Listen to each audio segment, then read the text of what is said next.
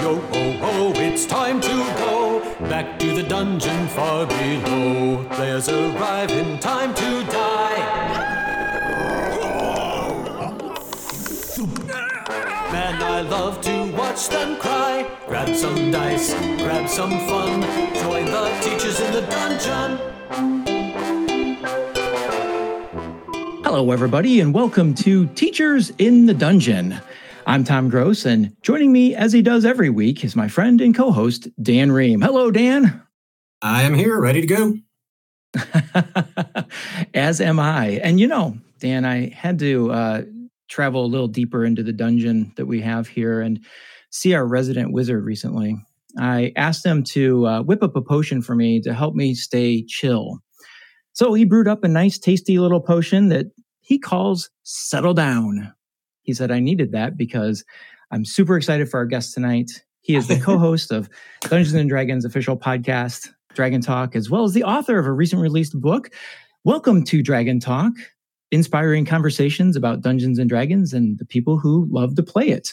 And, you know, he's got a pretty cool day job, too, as Senior Communications Manager at Wizards of the Coast. And ladies and gentlemen, our studio audience of goblins, giant spiders, and our wizard friend, please welcome Greg Tito. Welcome, Greg. Hey, thanks, guys. Excited to be here. We're excited as well. So, Greg, you and I connected at Gen Con very quickly. Really thankful. I was standing in line that kind of went around a corner into a ballroom area where the Wizards team was sitting. And I was like, okay, I'm gonna get that. I get an autograph and meet you. And you came walking out. So I'm standing there in the corner. You came walking out and you turned to your right and you saw the book in my hand. And you so graciously came over and said, hey, did you want me to sign that? Or do you want to come down to the booth? And I'm like, that's a long ways away right now. And so I was so thankful that you were able to stop and we were able to visit a little bit, and which led to this. That was exciting. Yeah, I was exactly as you described, looking for people holding the red cover of Welcome to Dragon Talk and just making sure I wasn't going to abandon anyone who was looking forward to hopefully getting that signed. So yeah, it was, as many things at Gen Con, a fortuitous meeting, and it involved not wanting to walk anymore, which is also very indicative of Gen Con, right? Indeed. How was your visit to Gen Con this year? Had you been before?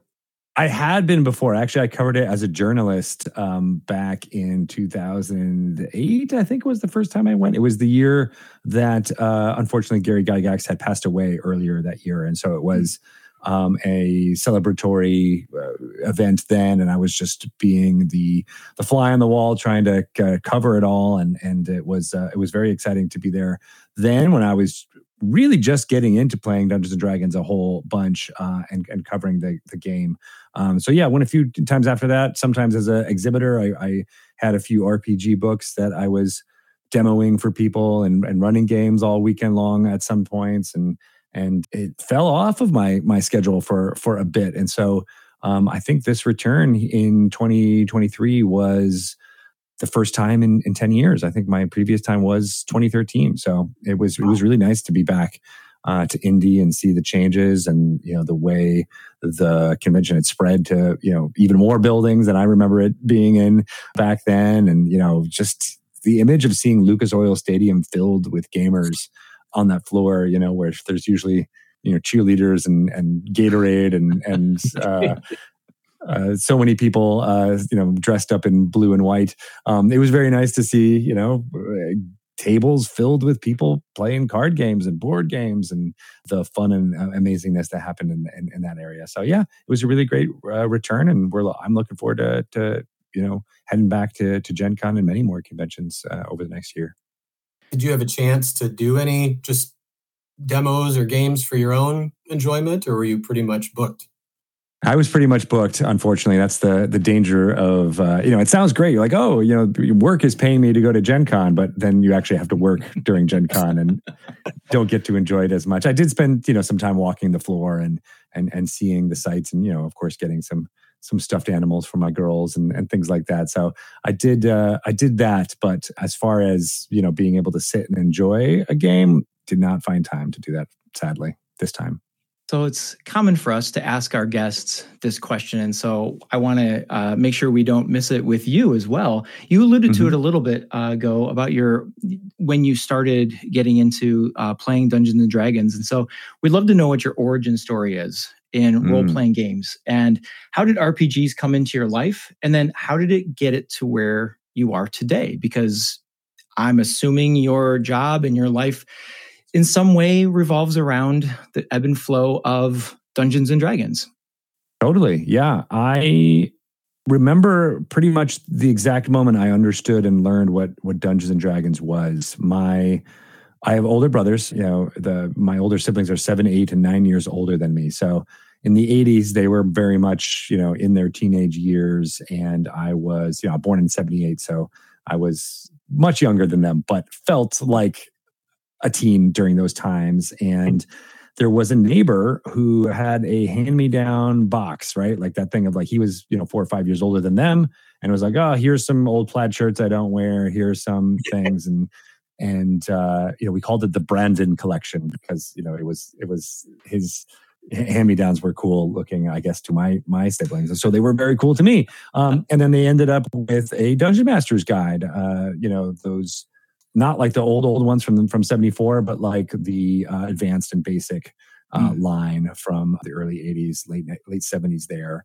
And it went on their shelf. And I don't think they looked at it very much, but me being the inquisitive, always wanted to be older, younger kid, pulled stuff off my brother's shelf all the time. That's how I started reading Hitchhiker's Guide to the Galaxy in 4th grade and Lord of the Rings in 5th grade and all of these, so I loved doing that. And then I picked up this book and I was like, what is this? And I saw the text and I saw the evocative, artwork on the cover and the line drawings in it. And I started to realize this was like the computer games that I like to play, except it was a simulation of the fantasy worlds that I also love. And I was mesmerized. I loved that whole idea of having a second life in a fantasy world. Many kids do have that fantasy, right? I'd also been reading, The Dark is Rising and that whole idea of like, being inaugurated into a secret society. And a little bit felt like that when I opened up this book. I was like, there's so many cool histories to tell. And you get this and you get, +1 here. And I was fascinated by the story of the Druids and how, once you get to a certain level and in that edition, you had to, go find the druid who was level 10 and take him out. And that was the only way you could be level 10. It was to physically best that druid and then get, farther and farther up the thing. And so like little details like that stuck in my brain. But as I've often said on the podcast and in the book, my parents and my family was extremely Roman Catholic at the time. I guess they still are.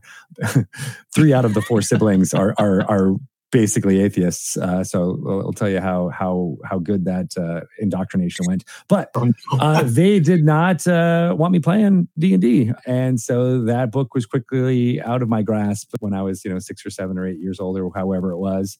And I'd always tried to make friends that played D&D. And it was very difficult when it was your parents who had to drive you to those friends. And so they'd be like, what are you going to do? I'm like, we're just going to hang out. And then, they eventually figured out that I was attempting to play and talk to the parents. And so, yeah, I never really materialized when I was young. A few fits and starts in college when I had a little bit more freedom. But by that time, I was really focused on theater. I was in the theater department at the University of Connecticut. And so you'd think, I've heard from other theater people that Dungeons and Dragons was rife in their drama departments, but it wasn't in ours. There were a few that played and we had a few sessions, but nothing that really took off. And it wasn't until I was living in New York City. I got married to my wife who I met in the theater, and I was a little bit stagnated in my creative life. We had done some producing of plays and things like that. And I was like, I need some creative outlet. I bet here in New York City, there are some people who play Dungeons and Dragons. Like I can fulfill this want that I've had forever, which was to find like-minded people and roll some dice together and really get into it. And so I did. And that was like, when internet forums were the norm of getting to know people back in the early 2000s. And I had a few groups that I didn't necessarily jive with that we met with in like cafes and stuff in New York City. I eventually met this group, and we played through the Age of Worms campaign through in Dungeon Magazine in 3.5 era, and we met every week for 2 or 3 years there, going through that entire campaign. And my dungeon master was independently wealthy. His wife was a corporate lawyer, and so he basically had nothing to do except take care of his kid and plan our D&D campaign, which was fantastic. That's nice work. And he was, yeah, exactly. He's like, oh yeah, I'm cool with being a house husband as long as I can play as much D&D as I could. And he had unlimited income to be able to have the miniatures and things to really blow it out of the water. So it was a really great first experience and wet my whistle for everything to come.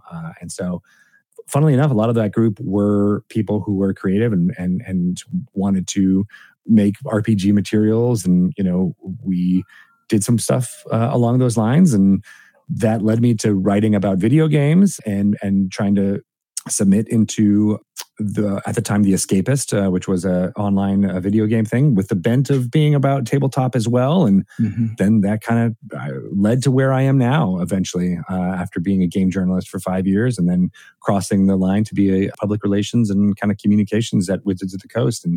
And it's kind of strange. Once I got hired here, I remember my wife being like, hey, do you remember that? I asked you that question of like companies you wanted to work for back in like 2004, and Wizards of the Coast was one of them. And she's like, you kind of have your dream job, don't you? And I'm like, oh yeah, I guess I do. Yeah, this is great. Because it was a whirlwind moving my family across the country and make it all happen. So it really took a few moments for it to set in, but it is just a wonderful part of my life, and I always will continue to be. And in running the podcast that you mentioned, Dragon Talk, for the last 8 years, I feel like I've just met and been introduced to so many creative, wonderful people through this game. And it's the attitude even from then and when I started in 2015 to now has grown and changed and been even more mainstream. So it's been a wonderful journey from not being allowed to play in 1985 to now parents being like, hey, how can I get my kids to play? It's wonderful to see that shift. I gotta say, I'm having flashbacks listening to you. I had a Baptist mom, which I think ranks right up there. Totally. And listen to your story. I'm brought back to our house in Roscoe, Illinois, in the early 1980s when I got one session under my belt before my mom heard something about boots of levitation. Yeah. Yeah. Not playing that. Yeah, they think you're all going to be Falling Leaf from the Jack Chick track. I even remember, I don't know if you had this, but there was like a video that my mom showed me that was like kind of stylized and produced like a PSA, but it was this guy being like, here's all the dangers of Dungeons and Dragons. And it's like, oh no. And it was, wow, what are you showing me? Like, it was bizarre how far they took guys, it's just a game. It's not real. Like, I know it's not. Do you actually think magic is real? Like, I got to that point where I'm like, I think my mom actually thinks demons and devils are real. Yes. I did go and look up that tract after I read about it in your book. I had never come across it. And because I'm Baptist, I have seen some of his other tracks, and I got to say the D&D one hit a new low. I thought I could have done way better if I wanted to scare people. This is just embarrassing, man. Yeah, the guy didn't have an understanding of what the game actually was. It's funny, people who want to take things away from people like that, they rarely know what it is they're trying to take people away from. It's interesting. As a school librarian, I'm familiar with those feelings. It's happening a lot now. But yes, yeah. There's something you said that really meant a lot to me. You said that Dungeons and Dragons brought you a second life in a fantasy world, and man, I that really resonates with me because I think as a kid, that is what I use that for. Mm-hmm. And it wasn't because anything necessarily is bad in my life.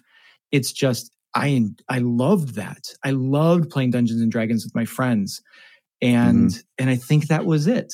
But I do want to ask this question. The opening title or chapter of your book is titled "What is D&D?" And so I want to ask you this question: Why do you think Dungeons and Dragons is so hard to define? I mean, it takes you, 15 pages to get to some kind of why is that? Why is this so difficult to define? I think it's because, and I try to touch on this in the book, but it's because it encompasses so many disciplines. And it's not even really the same from table to table which disciplines it encompasses, right? Like you can play in a game that's a, tactical ship battle game that's D&D, right? You could play in a game that's no rolling dice whatsoever and people are just being their characters and interacting with each other on a pure story character level. And it's still the same game and it's still the same pastime that people have with each other. So I think that's part of why it's hard to define, but it's also not like anything in our adult lives right now, right? Like, and so I that's one reason why I try to explain it like as simple as I can with people to start, because I was like, do you remember playing pretend when you were a kid? Mm-hmm. It's that.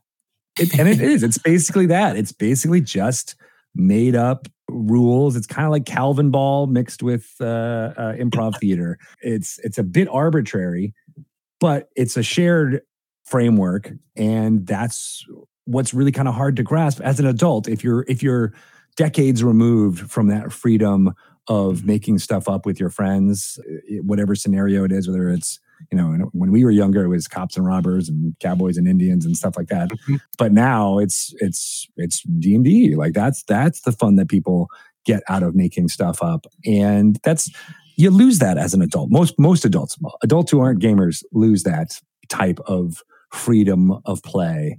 And I think that's part of why it has resurged in population now, is because people are realizing that like that's a vital part of the human experience. And, I'm not sure exactly what were the forces that drummed that out of people as adults. I could think of, the 50s and, and that whole kind of, nuclear family idea of, father knows best. Maybe that was it. But I love that now people are embracing these types of stories and then wanting to create stories within those frameworks now, inspired by the success of, the Lord of the Rings movies in the early 2000s. I keep going back to those because I think those were the ones that really felt like they broached, I mean, Star Wars to a certain example too, but like that it's okay to love stuff that is weird and fanciful.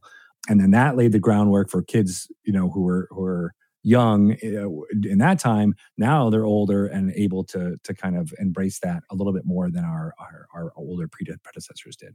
But yeah, it's a very difficult thing to define. And I think that's also why it's great that video and streaming has become so prevalent, because I don't think we would also have this resurgence without that showing, not telling of what the game is. You get to see people play. That's what, barring playing yourself, watching people play is like the best way to kind of really understand what it is. A lot of what you're saying resonates, and I've had the same sort of tongue-tiedness when someone asks me, well, what is it? And the best I can come up with is group storytelling. And listening to you, something that's kind of rolling around the back of my head. I probably saw it somewhere. I know I didn't come up with it on my own, but that storytelling is so deeply rooted in human experience. And I just keep getting images of people around a campfire or a cave fire telling each other stories, and how that would have been just integral. And like you said, we've kind of got away from that, but this kind of shows that's, we haven't changed. Human nature still needs that. And it's exciting to kind of see people discover that.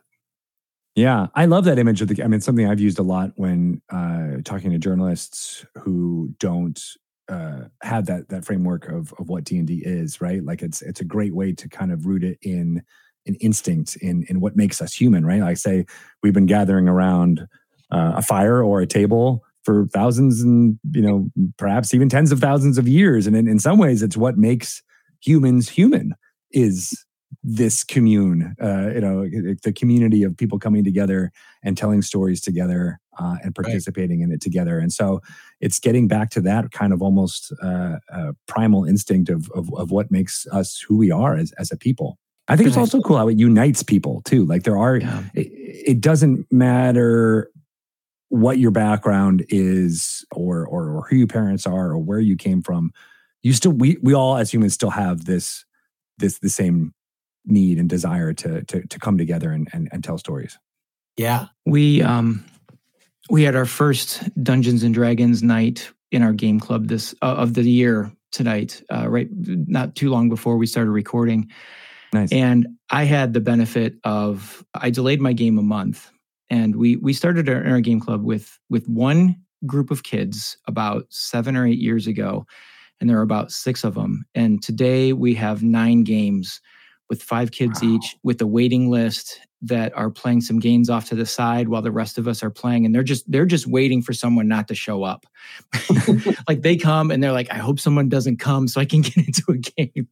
But the reason I mention that is when you talk about it unites us, is it doesn't matter who's sitting down at that table with our kids. It's kids from all walks of life sitting down at a table. I've got the valedictorian, as a DM, and then I've got a student who has autism, at the table, and I've got other students that they they had to walk to school a mile because they don't have a ride there. It's a whole variety of kids, but that all goes away when they sit down with a character sheet in front of them and the DM starts telling the story. It was just really cool. And I'm sorry, Dan, that you never get to see that because you're always at the table. And this is really my only chance because, like I said, next month I'll start my game. But there's something else about that opening that you talked about that I want to go back to. Sure. And I don't know, as a librarian, Greg and Dan, I always hope someday that someone will write a paper or give a presentation and I'll be the citation. Like I'll be, according to Tom Gross, Greg, you're going to get that. Okay. You're going to get that here because I'm going to use this passage from the book. It's the paragraph that begins, and I don't know how I've never written a book. So I don't know if when I say the paragraph opening, if you'll be like, oh yeah, or if it'll be like, I have no idea what you're talking about. Anyway, you start with I can't wait. You start with this amazing image. You say D&D is like building a cathedral in your mind. I just think that image is so great. I can't wait to give that image to a kid who can draw and say, can you make that for me? And what do you see when you read that? But it's further down in that paragraph that I'm going to use you as a source because you say, and I'm going to read right from your book because I can't say it better. You say Dungeons and Dragons teaches empathy, communication, arithmetic, logic, tactics, soft skills, project management. It asks you to prioritize cooperation, celebrate your cohorts, resolve conflict efficiently. It can feel as elegant as a ballet, as silly as a farting pig, and as tense as a drive-in horror film. As an educator, those lines couldn't speak clearer to me. And that is why Dan and I do this. We have a game club in our school. We run an RPG summer camp. And it's those lines why we do that. Because it does so much for the kids. And again, I said, I walked around today and watched, and I was watching some of our kids that are older and the seniors. And I'm like, how far they have come. And they would have grown up on their own anyway. But I like to think that they're all leaders of these games and they're sharing the stories and they're just, they've grown so much. And I like to think that Dungeons and Dragons and running a game has been a big help for that. Absolutely. Yeah. Well, thank you. That was Shelley, my co-host and co-author. That was her favorite bit from the book too. She loved that and couldn't really figure out a way to encompass it either. Like it's part of the reason why I wrote that section because she's like, I don't know how to write this. Can you do it? I'm like, sure, I'll give it a try. But it's hard to encompass it all in that. But I also love that cathedral line. And that comes from a thought that someone told me when I was a game journalist talking about video games. They said that like a AAA, RPG type of video game anything that is like our version of a cathedral in medieval times or in Renaissance times, cathedrals had to use masons and roofers and architects and every basically artisan in the city would be employed at some point working on a cathedral, from the painters to the decorators to the carpenters. Everybody was focused on building that thing. And the person I was talking to, I forget even who it was, but it was basically saying modern video games are like that too, because they have to have the technology behind it, but then all art and all the disciplines that encompass making up that type of thing. And so that image always stuck in my brain. And when I was trying to come up with a way to describe D&D, as we said, it's not the easiest thing to describe. I try to latch onto that and show the examples of the different breadth of games that you can play. Maybe got a little too flowery in my language, but I enjoyed it because it made let me be a little bit poetic about this silly game that we love to play. I just lectured about this in my European history class yesterday. And the other thing that just struck me as you were saying that is, the other thing about cathedrals is you don't really know where one person's work left off and the next one began. Nobody signed their name. It's just a communal effort. There were no superstars, that everybody knows about. It's just we have the result. And that seems to fit the game as well, that you can't really point to any one person. I mean, the DM, but it's the result of everybody contributing. Yeah, and all the DMs before them, everybody is standing on the shoulders of giants all the way down, right? Like it's kind of amazing. And in the other parallel, I didn't make this in the book, but I'm in talking about it now. Cathedrals took decades to build, right? Like it was not let's just build it for a year or two. Like, sometimes it was centuries to build, right? But, and the whole community needed to do it. And in some ways, I think the 5 decades of D&D, in 1974 was not a complete product. It wasn't really good even. If you look at the writing, much respect to the creators and the writers of that iteration. But going back in time, man, you're like, oof, I would have done that differently, right? And then after decades and decades, I feel like now we're at, I think, a much more complete finished product. And the folks that are running it now, like Jeremy Crawford and Chris Parkins, are like, yeah, no, we couldn't have gotten to where we were without the creative giants before us. But it's a culmination of everybody who contributed, from the dungeon masters at individual tables to folks at conventions to the internet now having this huge additive thing to spread the trends and things that are going on beyond lines of countries or states or even continents. Like it's we wouldn't have been where we are now if we hadn't been incrementally increasing along the way. Right. Speaking of that creative process and finishing, as of this recording, just this week, the Wizards of the Coast released a new book titled Phandelver Below. And I'm sorry, I just messed up the... it's Phandelver and Below. Yeah, exactly. And Below. I got to look at the actual book. I can't read my notes now. The Shattered Obelisk. Yes, I'm looking at I have the variant cover that's green and it has all shades of green. It's super, super cool. What is it like around the office on a day when a book comes out that you've all had a hand in some way, whether it's through marketing, whether it's through art, writing, production? What's that like around the office when a book comes out? It's a little different now since so many of us are working from home in general. So the office is what we're typing into each other, or congratulating either on video calls like this one. But I can tell you, when I started at Wizards, there was a very small team who were just working on Dungeons and Dragons. It was around 20, 25 people who did the graphic design, the art direction, the writing of the material, and the design, and the marketing, and the community development, and the communications, and all the publishing decisions. It was this little kind of startup within Wizards that was pushing what we believed as very strongly is like, this new era of Dungeons and Dragons coming from 5th edition. And we all sat in the same kind of area in the office. And so when those books came out, like Curse of Strahd, for example, was a labor of love that was produced relatively quickly. I think the story goes that Perkins wrote it over a winter break, like basically like in 1 month, from early December to mid-January. And we got it published, I think, that spring. Like, I think it went really fast, that one. And no one really thought it was going to take off. I think we were a little bit like, let's just see. I don't know. It's made.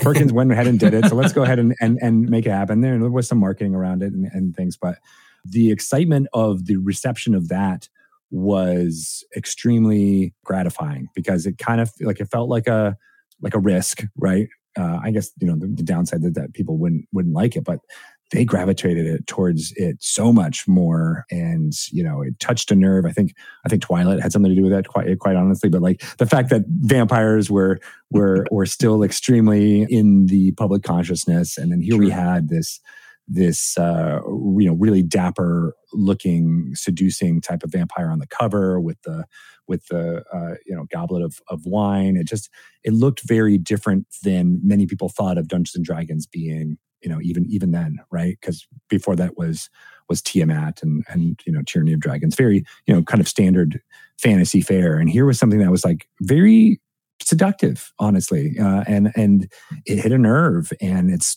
still continued to be one of the most popular, if not the most popular adventure that Dungeons and Dragons has produced in the last 10 years, right? And so that was really wonderful to be in the office there, because, like I said, it was not a sure thing, and here it was, having folks just really latch onto it and be really excited about it, and us being able to see that in real time on the internet, on Twitter and comment boards. And well, I guess there weren't really comment boards at that time, but in the social zeitgeist was really great, and a lot of just not actual high-fiving, but metaphorical high-fiving of us being like, oh, okay, yeah, there is something here.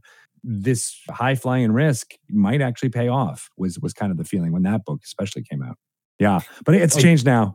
There's a lot more moving parts, a lot of different people working in the company. And, I personally love working from home. It's great for being able to be a parent and still be a part of my kids' lives and all of that. But we do, I will say, miss out on what you're talking about, Tom, of that celebratory like game release kind of moment. Doesn't quite have the same punch that it did. Also, it's not quite a risk anymore. People are all like, oh yeah, people are going to love this because it hits on all the right notes, and people are going to dig Van Delver, and going back to that adventure that for many people, that starter set adventure was their introduction to 5th edition. And so having that expanded and immortalized, I don't know if that's the right word, but in a hardcover book was something that was really exciting for the team to be able to have a legacy there.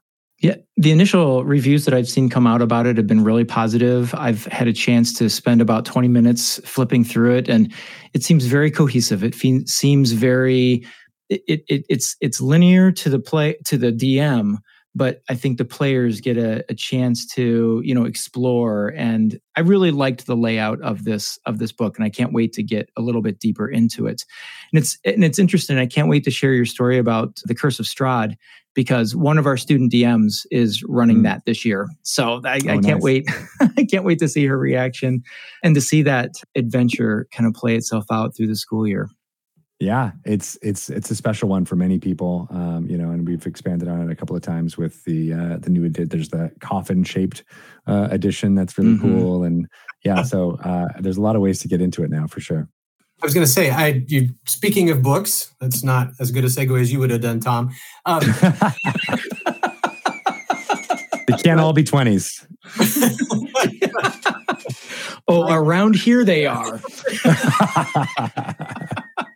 But Tom is much more up on news in the D&D world. So he's the one that gave me your book to read. And I was interested to read it, but I'll be honest, I limited knowledge beyond my own little sphere. So I appreciated, and I don't know if I say caught off guard, but just you could tell you really poured your heart into this book. And I appreciated the turning and directly facing the reader almost in every section as you kind of talk through some of these people that you had interacted with. And I struggle to even come up with a question just because I'm kind of just still soaking into the book a little bit. But so many fascinating people. You got teachers, actors, and then just, for lack of a better term, civilians who got caught up in this game that you've interviewed, and all have these wonderful stories. And I don't know, maybe this is a cliched question, but is there a common thread among these people that you've interviewed, something that stands out that, I don't know, either something that makes them a natural fit for D&D, or I don't really know how to word it better than that, but I was wondering, you obviously have been able to step back and look at the book as a whole. What theme do you see kind of running through these people?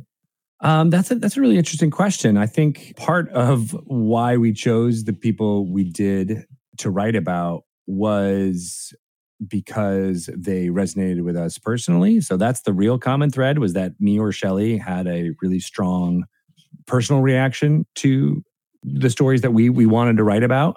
So that's the main through line to me, was like these were, out of the 400 interviews we've done, like, these were the folks that, like, oh God, that I still think about that interview, or like something that they said resonated with me, or I realize now, in the case of the essay about interviewing Tanya DePass, how it was a turning point in my life, and how and my professional life as well. So I think that's the more common through line. But we also picked a lot of people that would feel not samey, right? Like, we wanted to have ones that felt very different and showed the breadth of D&D players out there, and that the hope was that a reader could identify with some of them. Maybe not all of them, but at least some of them would be like, oh, that's like me, or that's like me, and kind of pull up those threads. And what I'm proud about this book, as in trying to give it in a pitch to people about like why they should read it. And I was doing this at the booth that you guys mentioned early on at Gen Con, and got more than a few people buying the book just by listening to me talk about it, which was very fascinating. But was that this is an introduction to that community. Like, there are certainly people who are D&D fans who are more eternally online than others, I will say, and know the ins and outs and the personalities and the, for lack of a better term, celebrities within the D&D community. But there are many who don't, who just love to play, on a weekly basis, and, don't follow the news of what's happening in the Twitter sphere or whatever. And so I think this book is a great way to show that latter category, like yourself, Dan, of like, here's what everybody is doing with this game, how they interact with it in different ways. Here's how, a movie director who's directed, the animation, like the Minions, and how they interact with the game, to the streamers and more live play personalities that are out there and how they're doing it, right? So, I like it as being like, you don't need to be eternally online. You can get a big picture of the people who are playing this game right now by reading the stories in this book. Yeah, well, I certainly did. It worked for me. Such a big world just within D&D. It was fun to hear. And as you said, I guess, yeah, the folks that just, for lack of a better way to put it, get plucked off the street in Chicago and end up finding their way into, if not a career, then at least, making a splash with their contributions. Yeah. Yeah. And some of the stories in there are ones that just, still make me tear up to this day, like the Cade Wells, especially. And he's done a lot of work with us on education and trying to incorporate D&D in the classroom itself, not just in, the amazing clubs and stuff you guys are talking about doing, but like, how to use it as a teaching tool in the classroom. And some of the stories that he told bring a tear to my eye. And then Rufus Hound was another one that I was not familiar with his work. He's much more of a UK-based actor, but man, the way he told his story about this game teaching him that he was an alcoholic and that he needed help was so unexpected, because he's such a charming personality that you think he's joking. And then here he is crying with us on the microphone. It was just really touching. And it's just one of those like, man, this is just a game. but it can do so much for so many people in different ways and different parts and different, stages of their life. It's, there's nothing like it. Reading the book, it took me back because I've heard probably most of those interviews. What I appreciated about it was you didn't just recap and say what the interview was about. You it was reflection, and I love that personally. I love reflection on things, and so that's one thing that I truly loved about that. And I wish I could remember. It might have been Rufus. I was shoveling the driveway listening to one of the shows. And I don't remember except the instance where I remember I was like, oh my gosh, I'm going to start tearing up. And I meant shoveling the driveway and my tears just might freeze on my face. Wow. And there's so many stories that you guys brought out from people that made me laugh, inspired me, that made me tear up, or gave me reason to keep pushing forward in playing the game or in learning more about the game. So I truly appreciate the work that both you and Shelley did on that book. But I want to turn very quickly.